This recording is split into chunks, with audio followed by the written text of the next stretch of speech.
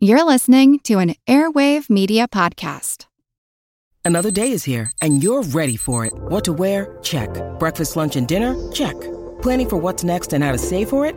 That's where Bank of America can help. For your financial to-dos, Bank of America has experts ready to help get you closer to your goals.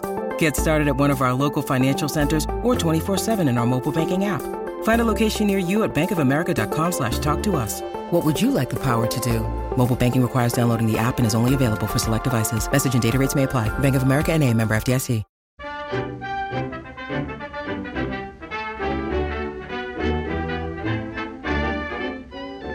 Well, hello and welcome along. Nice to see you all. It's a new year, new you. Hope is on the way. That's the thing we're all clinging to right now. It certainly seems as though we're in the end game of all this disruption. Fingers crossed for us all. As I speak, we've just moved into a third national lockdown here, but over here, we're keeping our spirits high, we're focusing on the positives, and there's no better way of doing that than by escaping into some golden age entertainment. So take my hand, and off we go.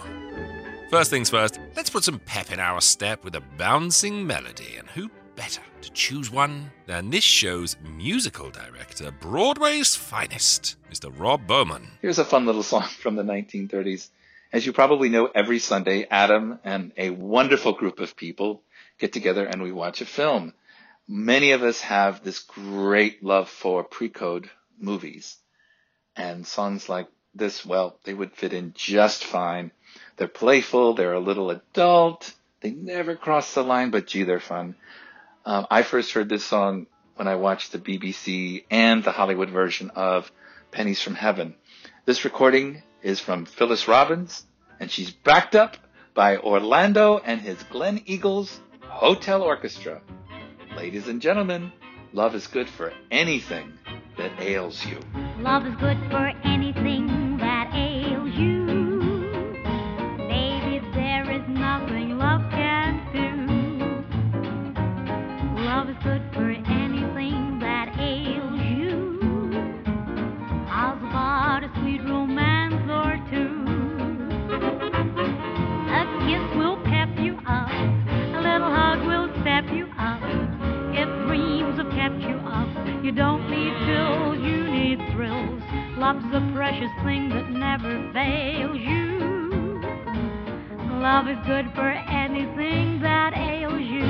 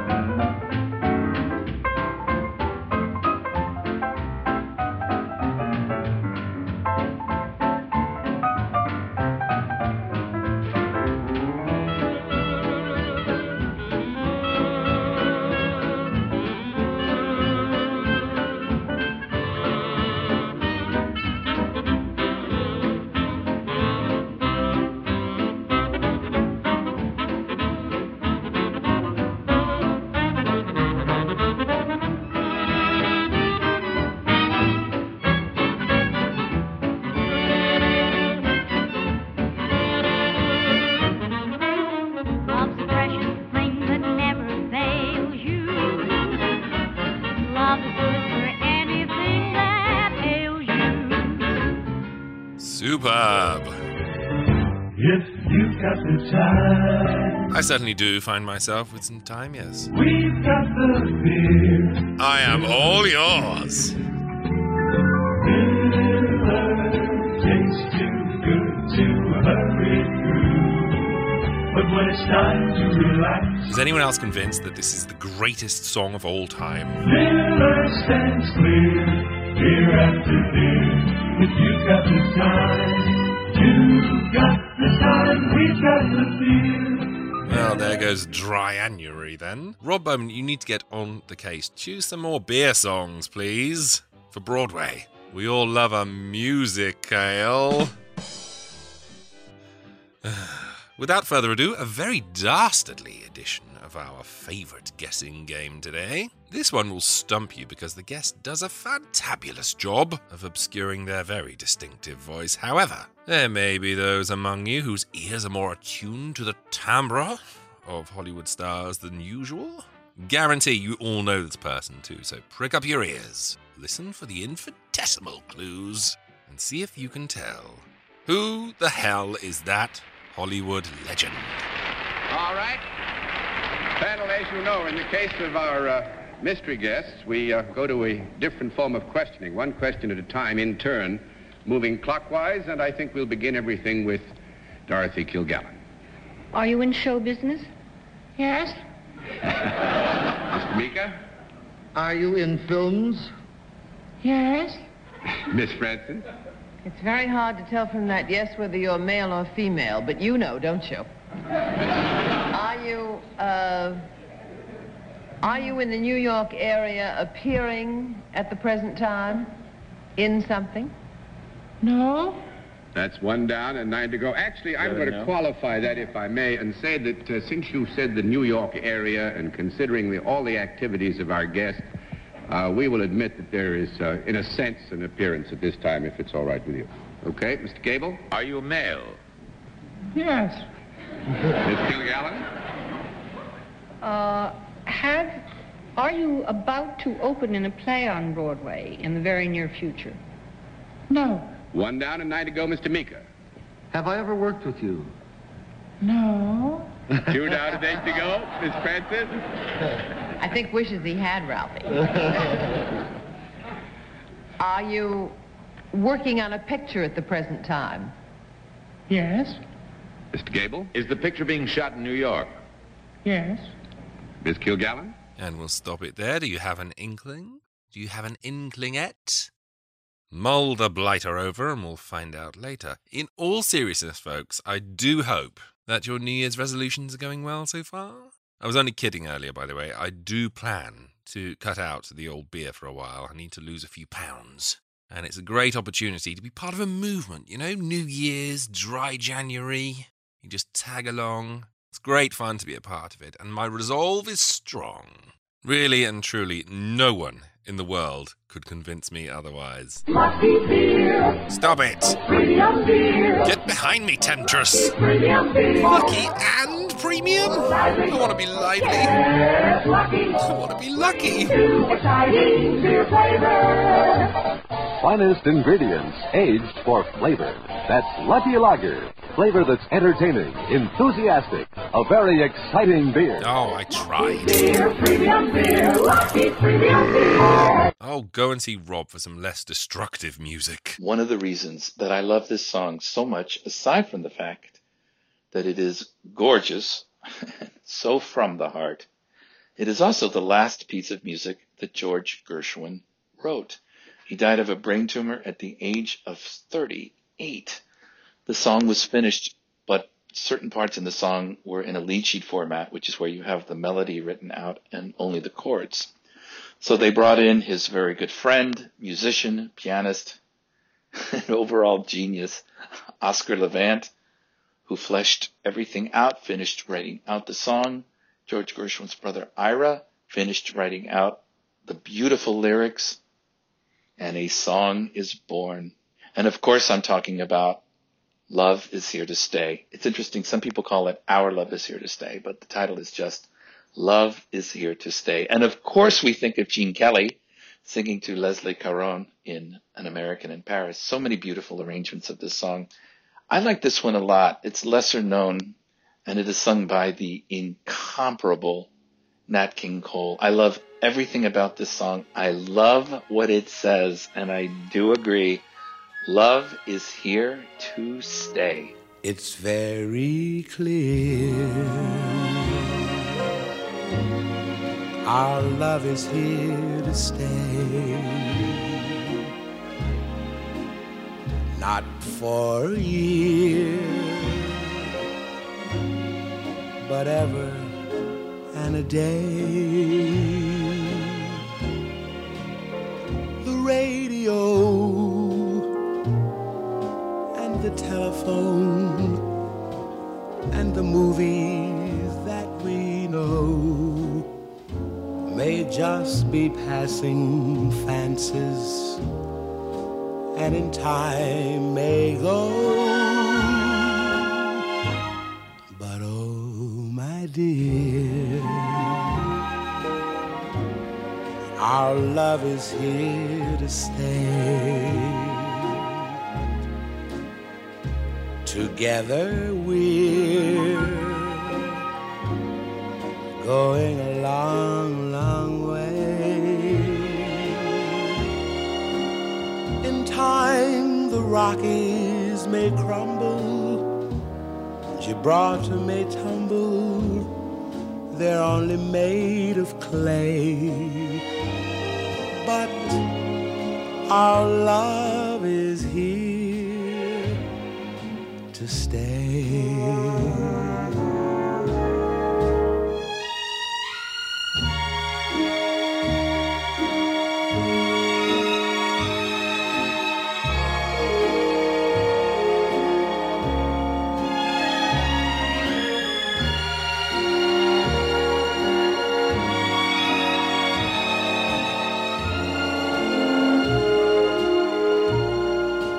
In time the Rockies may crumble, Gibraltar may tumble, they're only made of clay. But our love is here to stay.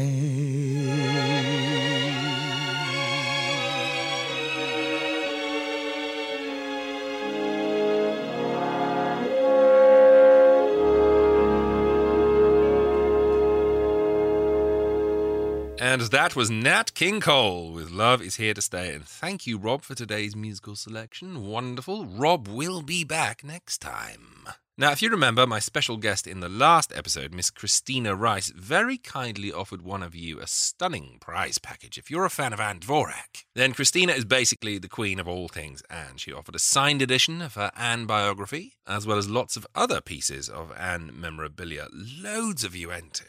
So all I need to do now is pick a winner from the correct entries. You had to identify one of Anne's co-stars, and the answer was, of course, Mr. Lyle Talbot. Receiving the Anne prize package is Joseph Davis. Joseph, I'll be contacting you henceforth about getting that package sent out to you. My thanks to everyone who entered, and my special thanks to Christina for her kindness. Truly an honour to talk to you. And don't forget, Christina's new book, all about Jane Russell, is out very soon, so make sure you pre-order now, folks. It's called Mean, Moody and Magnificent. Right, let's get into some movies then. A pair of movies today. Hijinks Ensue. Don't you just love it when you're told a plot to a film and it finishes with the words, Hijinks ensue? A mischievous child gets hold of a box of matches and a can of paraffin. Hijinks ensue. A tax expert becomes friends with a department store Santa. Ha ha ha. Hijinks ensue. Game show host becomes president.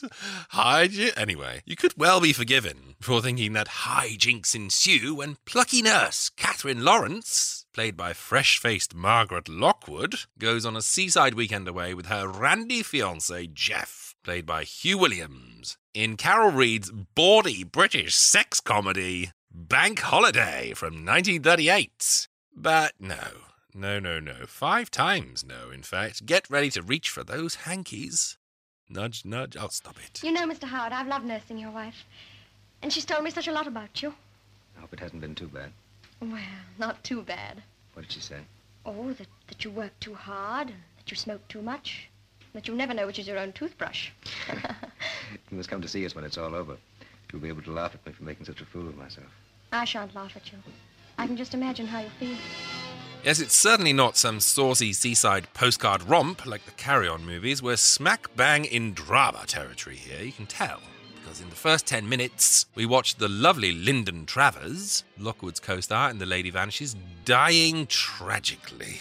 Nurse Catherine is distraught at losing such a lovely patient, and even more distraught by the effects that Lyndon's death has on her husband in the movie, Stephen, played by John Lodge. Would you like me to come with you?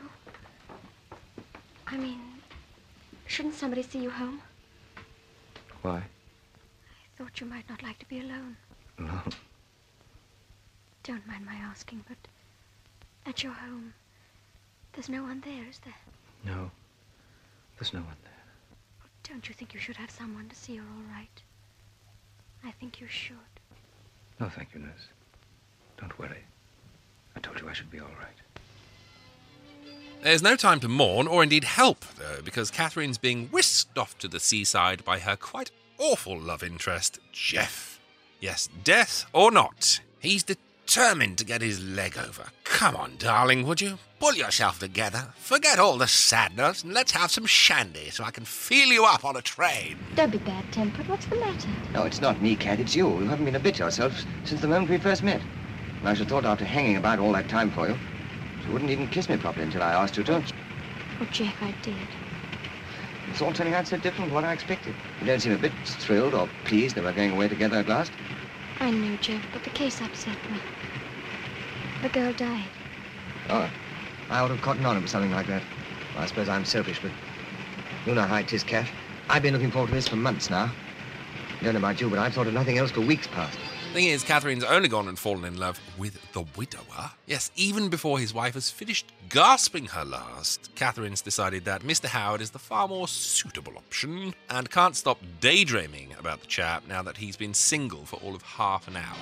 Meanwhile, Jeff has Rumpy Pumpy on his mind, and in order to sweeten the deal, he's gone and booked the absolute worst holiday of all time.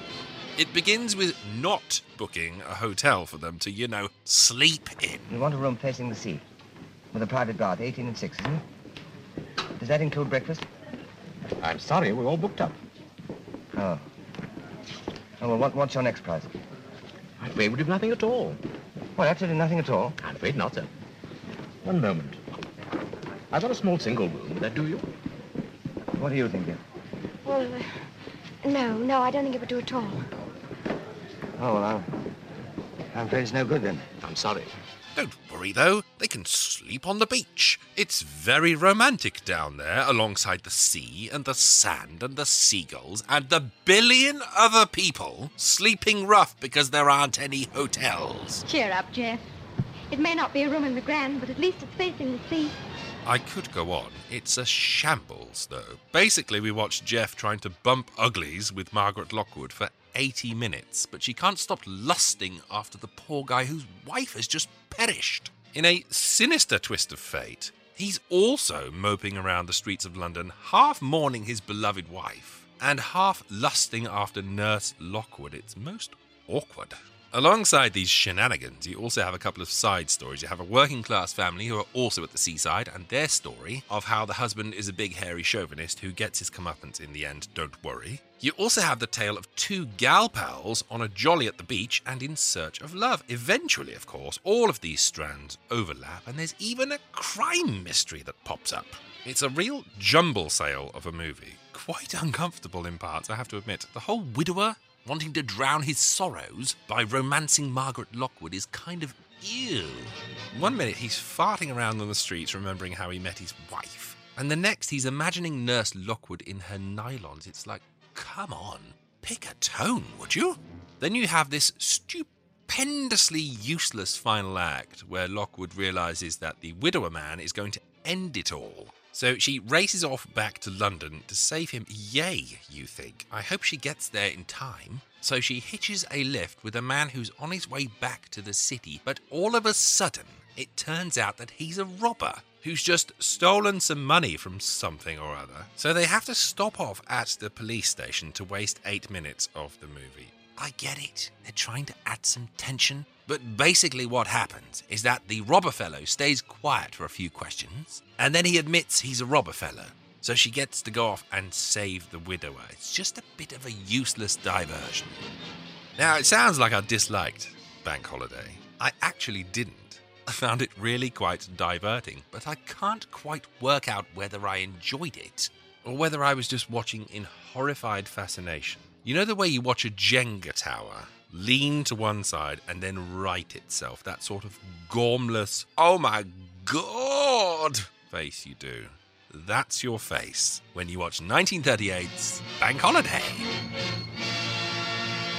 Another oddity in terms of plot, 1936's Trouble for Two. Yet another movie that advertises itself as some sprightly romp only to betray you. honestly, you have a poster with 1930s Robert Montgomery side-eyeing a glamorous Rosalind Russell in her 1930s party frock. Trouble for two, it says, in bouncy red and yellow party writing. Hijinks ensue! So, yes, this is not a comedy. It's actually a mystery thriller set in the late 1800s and based on a book called The Suicide Club by Robert Louis Stevenson. So I've actually read The Suicide Club, and it's a great book. If you haven't read it yet, it's basically a collection of 3 stories, all mystery tales, and all featuring this central character of Prince Florizel of Krovia, who's this disillusioned European prince who's out for adventure and who stumbles into a sinister plot in lamplit London.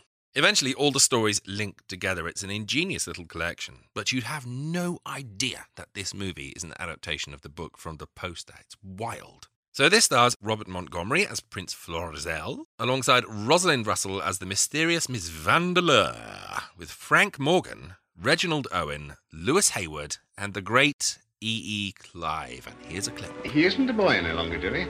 No, Your Majesty. And I've just had to hurt him. Really. For the first time. It's about this marriage business. Yes, Your Majesty. And you can help him where I can't. He's had a hard blow. But if I know anything at all about him, he'll come through it all right.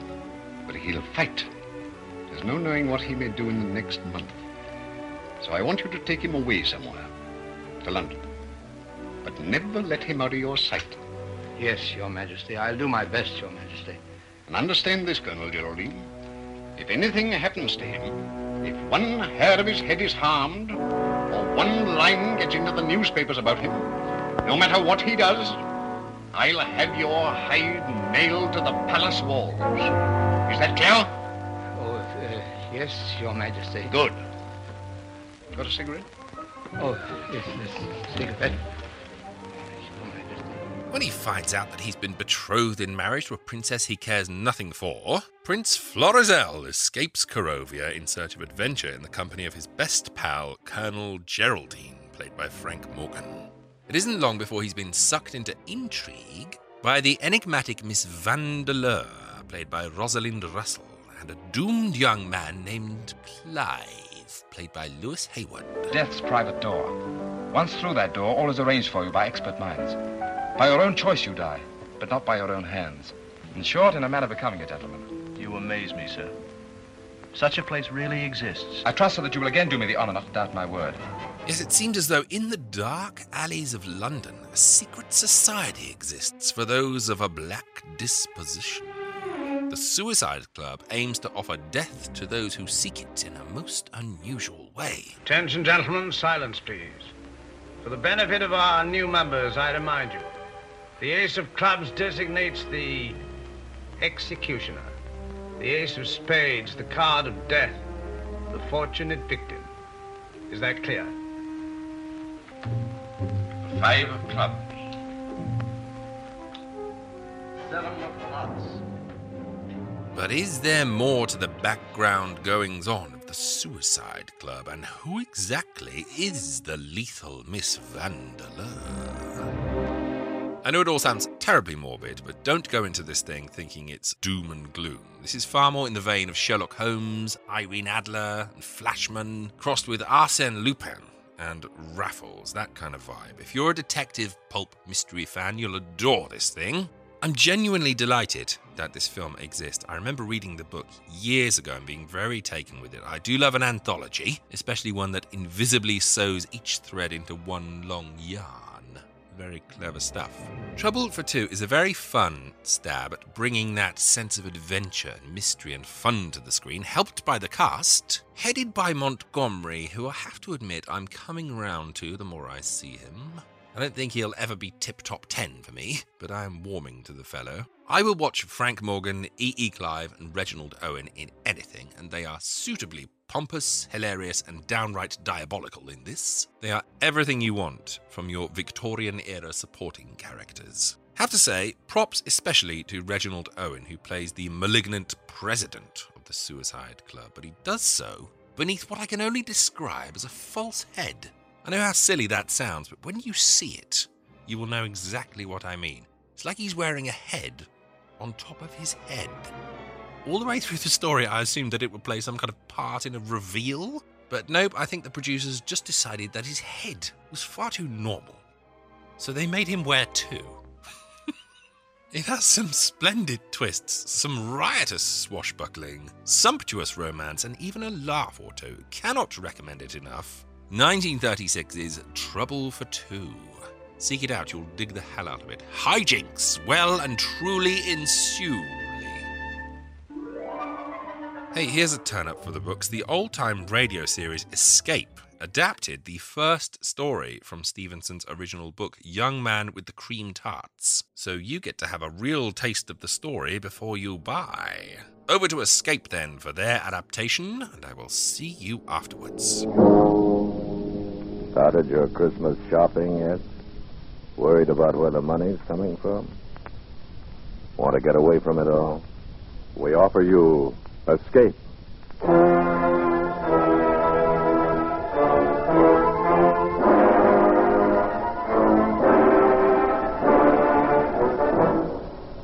You were seated around a green felt table with a dozen desperate men, waiting for the turn of a card.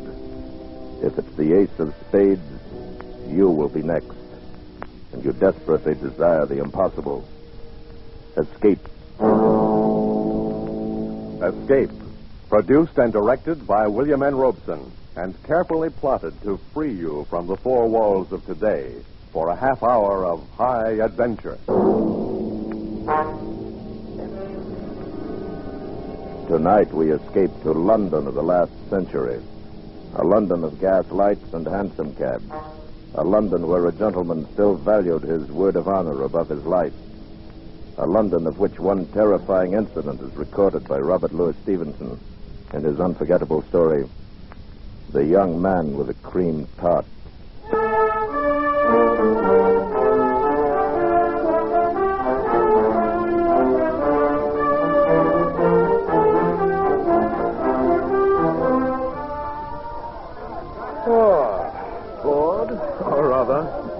City seems to offer little amusement tonight. Well, bottoms up. Let's be on our way. Right, sir. Your health. And yours. Please have a cream tart. Absolutely my compliments. Caddy, will you honor me? Sir, will you honor me? Well, now, what's this? A young man with a tray of cream tarts. He's giving them away. Or perhaps one of the terms on the bill. Perhaps. Shall we go? Yes, let's. I pray you accept this confection, for if you do not, I'm bound to eat it myself. You must be crazy. Was never more sane. You refuse? I do. There's nothing for it but my 27th tart since 5 o'clock. Now there are but two left. You, sir. Yes? Will you so far honor an entire stranger? It's really excellent pastry. I should know I've eaten enough of them. It is not the nature of a gift that is important, but the spirit in which it is offered. The spirit, sir, is one of mockery. Mockery? And whom do you mock? Myself. However, my purpose at the moment is not confession, but rather distribution of these cream tarts. Won't you and your friend dispose of the last dozen? Yes. Yes, on one condition. If my friend and I eat your last two cakes, we shall expect you to join us at supper. Supper? It's a horrible thought. I've already eaten 24 of these pastries. Very well, then we shall omit supper and become better acquainted over a bottle of wine. I'm uncertain whether my repugnance for these two remaining tarts or the attraction of your invitation compels me, but I accept. Excellent. Then let us finish off your pastry and seek a more quiet place. How about Michelle's in Soho? Splendid. Shall we go? An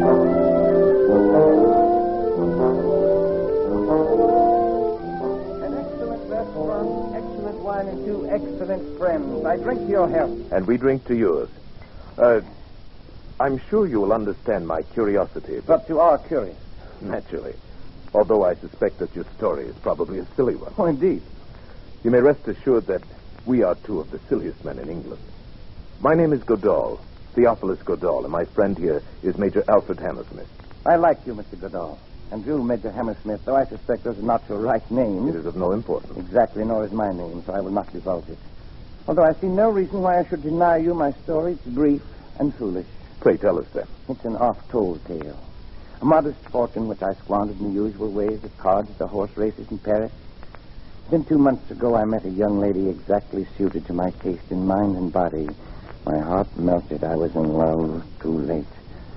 Yesterday, my solicitor warned me that I had but £100 left in the world. 40 of these I used last night for a special purpose, and I have agreeably spent the day disposing of the remaining £60 in as foolish a manner as I could devise. And the future? The future has been taken care of by the £40. Is it not odd that we three should have met by the merest accident in so large a wilderness as London and be so nearly in the same condition? Yes. Major Hammersmith, I was thinking the very same thing. What's this? Are you two also ruined? Is this bottle of excellent wine the last folly, like my cream tarts? Very nearly so. I'm perhaps a week behind you.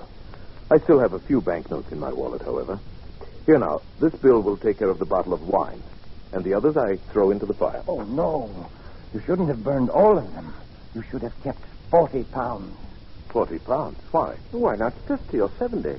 For to my certain knowledge, there were more than 100 in his wallet. It's only just £40 he needed. But without them, there is no admission. The rule is strict. What do you mean? I have not yet completely emptied my pocketbook. You are not fooling me. You are indeed ruined men, like me. Oh, indeed. Could you muster £80 between you? Well, let me look in my wallet. Yes, 80 and a little over. Then you are indeed most fortunate. £40 each is the initiation fee of the Suicide Club. The Suicide Club?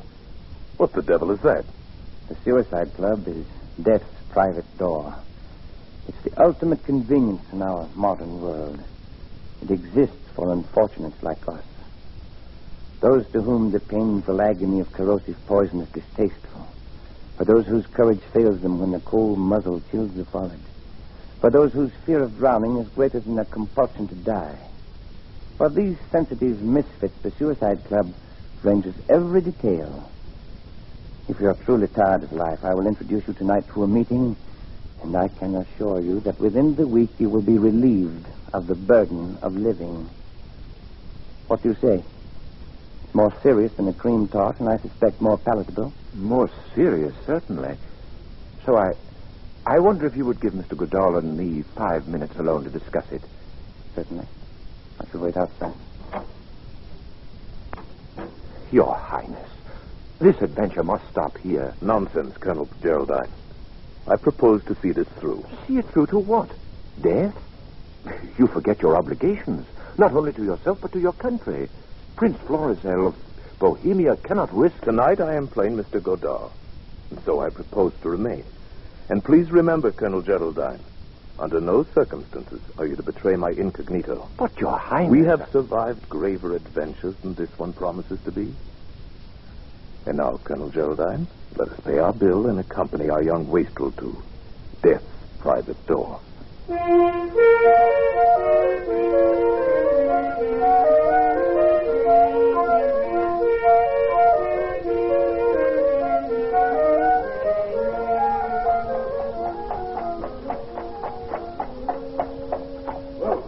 Here you are, Governor. Box court. Gentlemen, we have arrived. Here you are, cabby. Keep the change. Oh, thank you, sir. Come on. Well, Mr. Godard, Major Hammersmith, there is still time to change your mind. Lead on, sir. My mind's made up. And mine. Follow me, then.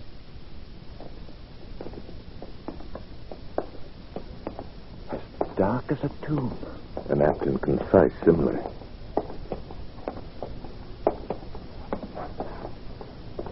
Here we are, gentlemen, at death's private door. Shall we enter? Pray, let's.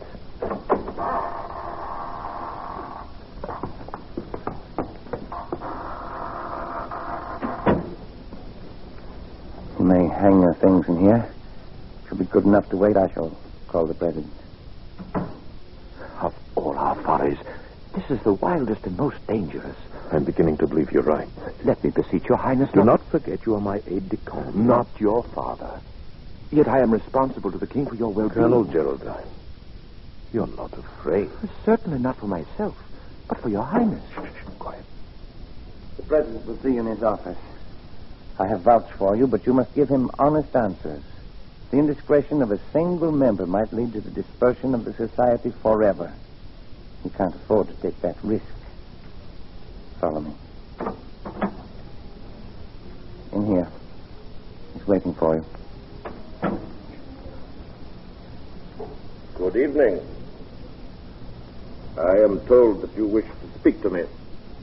We have a desire, sir, to join the Suicide Club. Sir, you've made a mistake. This is a private house. You must leave it instantly. We have come here upon the invitation of a friend of yours. He's already told you of our desires.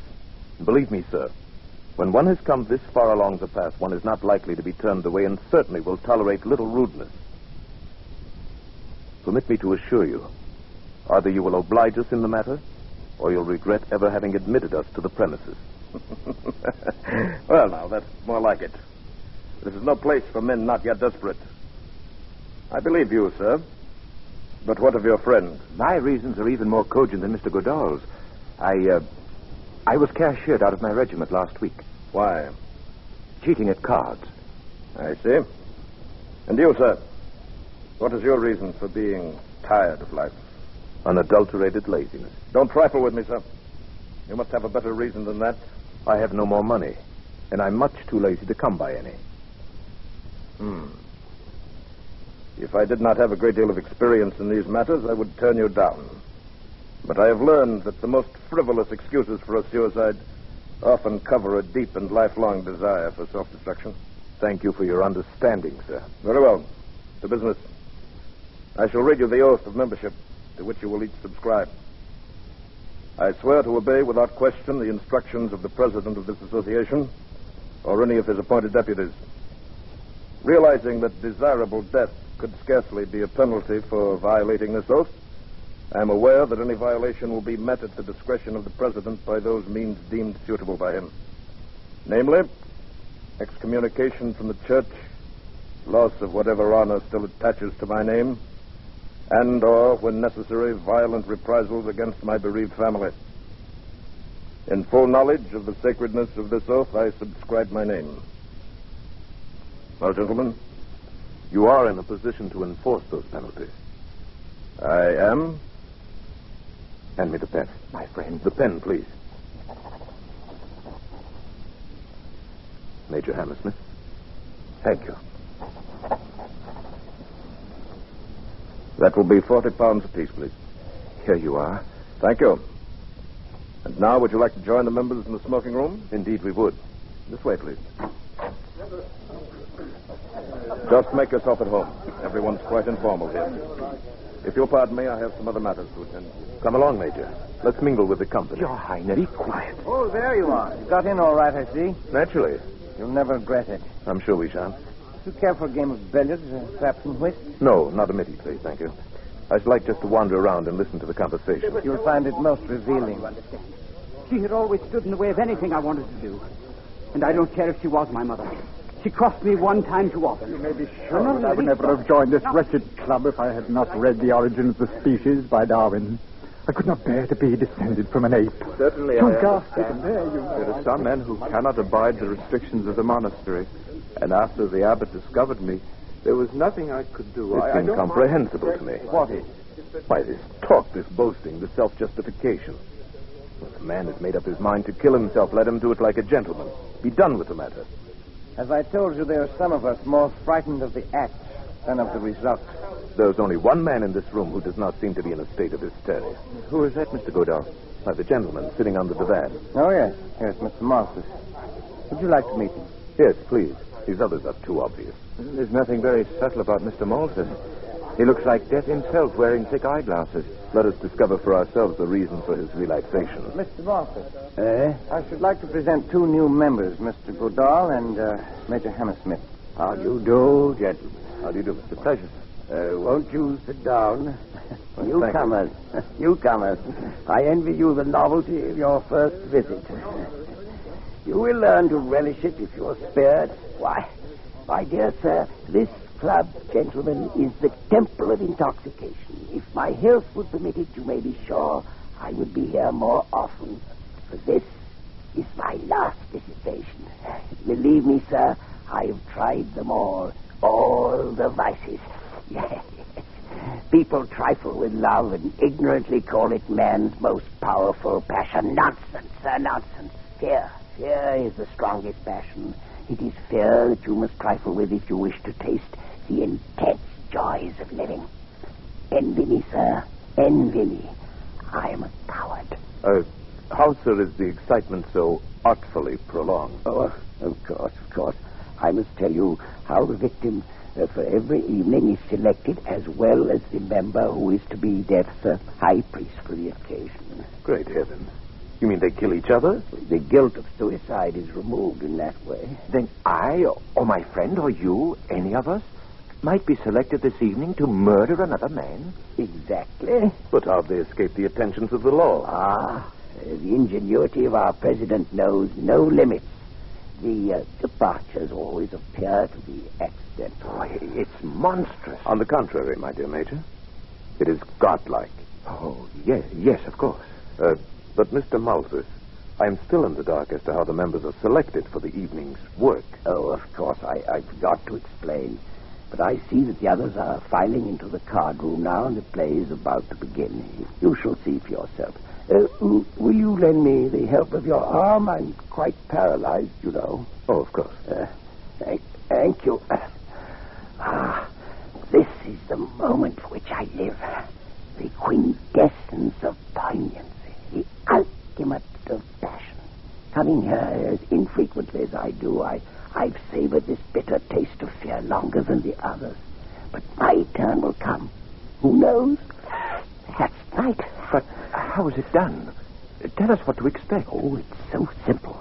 The president deals from an ordinary deck playing cards, and each man turns up his card as he receives it. The ace of spades, the card of death. The ace of clubs designates the official of the night. The murderer. If you like. Here, 3 chairs together. Happy young men. You have good eyes and can follow the cards. I only make out the faces. Is everyone here? My friend, we still have a fighting chance to escape. Quiet. Let us play the game. Attention, gentlemen. 3 of clubs. Jack of hearts. 10 of diamonds. King of clubs. Queen of hearts. 3 of spades. 9 of clubs. 6 of spades. Oh, no! It's our young man of the cream tower. He's drawn the ace of clubs. I came here to be killed, not to kill. I want to Gentlemen. die, not murder. I must caution the members against such unseemly outbursts. I don't want Since the ace of spades has not yet turned up, I will continue the deal. Ace of hearts. 7 of clubs. King of diamonds.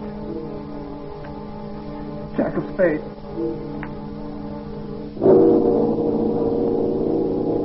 Ace of 8.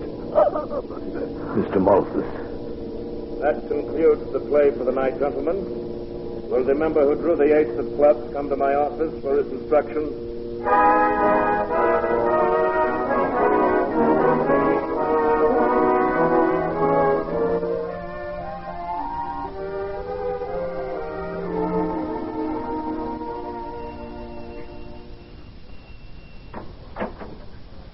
Did your Highness ring? Yes. Good morning, Roderick. Good morning, sir. Oh, I shall have my breakfast in bed this morning. Yes, Your Highness. And Colonel Geraldine has been waiting for you to awaken. Oh, very well. Show him in. Thank you, Your Highness. Colonel, His Highness will see you now. Good morning, Geraldine. Sleep well? Not too well. Did I dream it, or were we initiated into the suicide club last night? Seems like a nightmare. It was a nightmare, but you didn't dream it. Here, look at this, the morning paper. Huh? Melancholy accident. This morning, about 2 o'clock, Mr. Bartholomew Malthus of 16 Chepstow Place, Westbourne Grove, on his way home from a party at a friend's house, fell off the upper parapet in Trafalgar Square, fracturing his skull. Death was instantaneous. Mr. Malthus, accompanied by a friend, was engaged in looking for a cab. At the time... If ever a soul went straight to hell, it was that poor paralytic. Yes. At least he's dead and out of it. But think of our young man of the cream tarts. Last night that lad was as innocent as you and I. This morning he is a murderer. Thank heavens we're safely out of it. Are we? Oh, no. You're not going to return. I must. You are infected with a passion of fear just as poor Malthus was. Perhaps.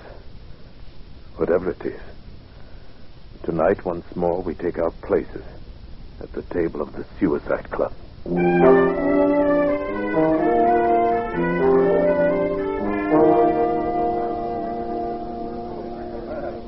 Good evening.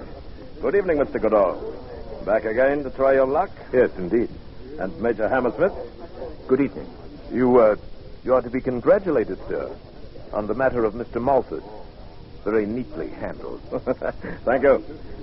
But I shall miss poor old Malthus. He was a man I could talk to. Yes, your bereavement must weigh heavily upon you. Indeed it does, sir. But then it's all in the game. And now, you will pardon me, we will sit down to play directly. The fiend. The foul fiend of hell. Steady, my friend. Once more, let me plead with you. Leave this evil house before it's too late. You're very tiresome tonight. Oh, here's our young friend of the cream tarts. Good evening, old chap. Oh, Mr. Goodall, Mr. Hammersmith. Oh, how I wish I'd never brought you to this infamous place. Oh, leave. Leave while your hands are still clean. But our oath. We could not go back upon our oath. Well, renounce it. Forget everything. Let them do their worst, but leave. Leave before it's too late. Hey, if you could have heard the old man scream as I pushed him from the parapet. The crunch of his brittle bones as he fluttered to space. Yes, I perceive the dealing is about to begin. Shall we go in? Yes. Mr. Goodall, if you have any kindness in your soul, wish the ace of spades for me tonight. There's nothing left for me but to die. Attention, gentlemen. 3 of hearts. Queen of spades. Ace of diamonds.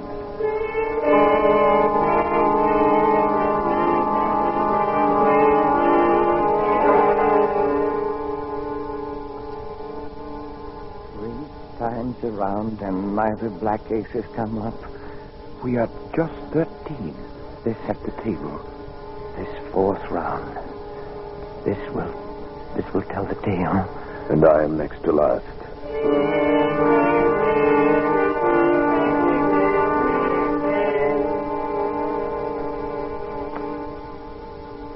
Ace of clubs.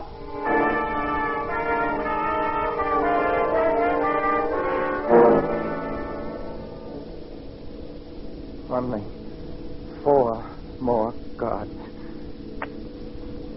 King of spades. Oh, pray for me, Mr. Goodall. Pray for me. I have 1 chance in 3. Pray that I get the ace. 6 of diamonds. And now, I have 1 chance in 2. My friend, don't. Silence. Ace of spades.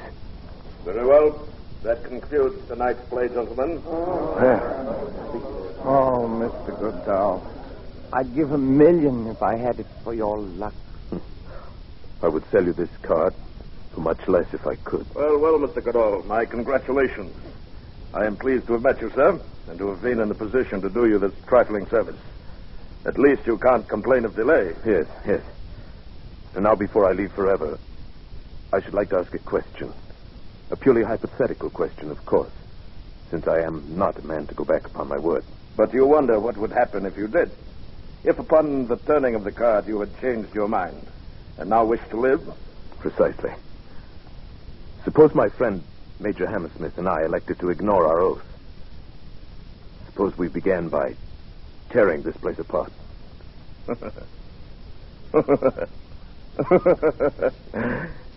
You wouldn't even get started. The guests themselves are desperate men, but if they did not stop you, the servants, who are even more desperate, would. you would never leave this house alive. I see.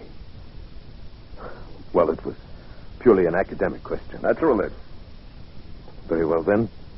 What are my instructions? You will proceed along the Strand in the direction of the city, on the left-hand pavement, until you come upon a black carriage with drawn curtains. In this carriage will be the member who has tonight drawn the ace of clubs. My executioner. Your collaborator in suicide. You will enter the carriage, and he will continue your instructions.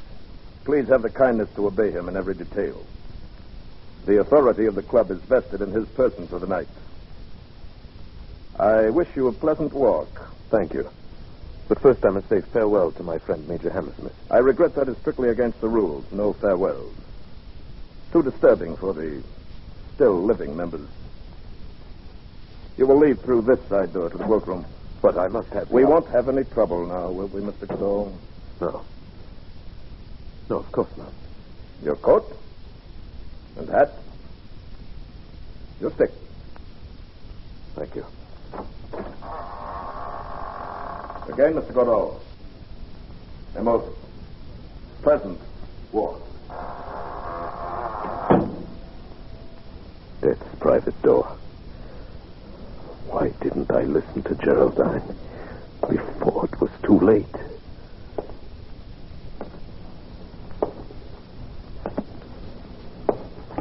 All right.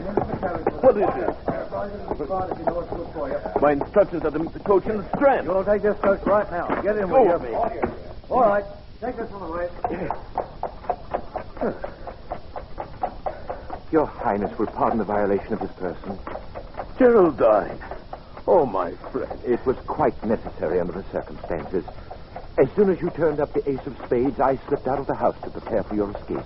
But how did you manage it? When I realized I could not dissuade you from attending the club tonight, I retained the services of a certain capable and reliable private detective. But his secrecy has been bought and paid for.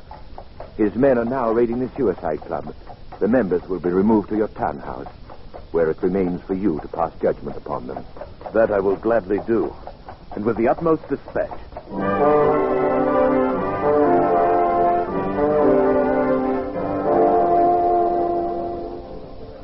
What have they brought us here for? They didn't look like Scotland Yard men to me. What difference does it make?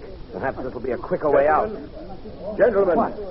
Why, that's my friend, Major Hammersmith. His Royal Highness, Prince Florizel of Bohemia. Bohemia? Why, that's Mr. Godot. Always thought there was something odd about this, too. Gentlemen, tonight we have removed you from a house of death to a house of life and hope. Those of you who have come to your present condition through lack of fortune will receive employment and remuneration from my treasury. Those who have been driven to this unnatural solution of their problem by the agonies of guilt must find amnesty from a power greater than mine. Power that eternally promises the forgiveness of sins, no matter how grievous. Only one of you is truly evil, and him I shall deal with myself. Where is he? Where is the president of the club? Colonel Geraldine. Why, he should be here, Your Highness. Begging Your Highness pardon. Who's this man, Geraldine? The chief of the detectives. Yes? What is it? Was you referring to the sallow chap with the sword whiskers and the black suit? Yes, that's the one. The president of the Suicide Club. Where is he? He aren't here. Why not?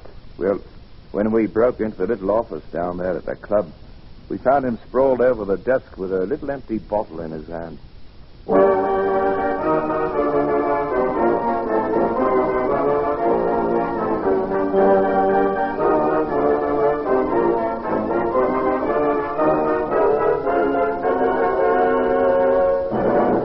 And that was Escape with Young Man with the Cream Tarts. Excellent. Just time to find out who the hell that Hollywood legend was. Miss Francis? Is the picture you are making in New York the picture with Sean Connery? Yes. Mr. Gale? Were you ever James Bond 007?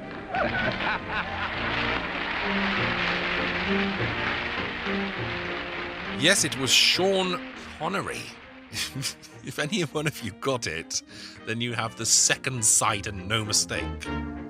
Just time to say thank you for tuning in. Remember, if you want more of these shows, then there are over 80 more editions of this show available now if you sign up to become a co-producer at patreon.com/AttaboySecret. There are also movie commentaries, previews, ebooks, an entirely new and exclusive mini bite-sized version of the Secret History of Hollywood podcast called Blueprints, as well as a weekly film club every Sunday, movie included. This week we're watching a movie from 1941, so do go on over and vote. There are some stellar choices there to pick from. The Wolfman is currently in the lead over Citizen Kane, which I think says all it needs to about you listeners. Beautiful job. Hop on over to patreon.com/AttaboySecret or follow the convenient link in the show notes or listen on to the end of this show, because you know what happens if you do? Hijinks ensue! That's all from me, folks. Take care, be well, and look after yourselves and those you love. Bye for now.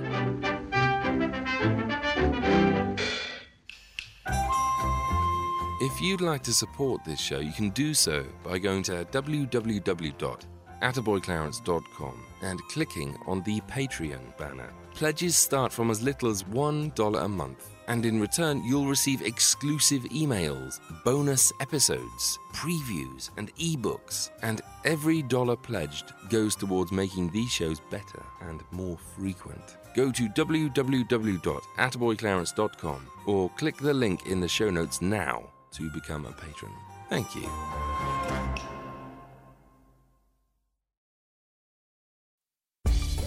Spend less time staying in the know about all things gaming and more time actually watching and playing what you want with the IGN Daily Update podcast. All you need is a few minutes to hear the latest from IGN on the world of video games, movies, and television with news, previews, and reviews. So listen and subscribe to the IGN Daily Update wherever you get your podcasts. That's the IGN Daily Update wherever you get your podcasts.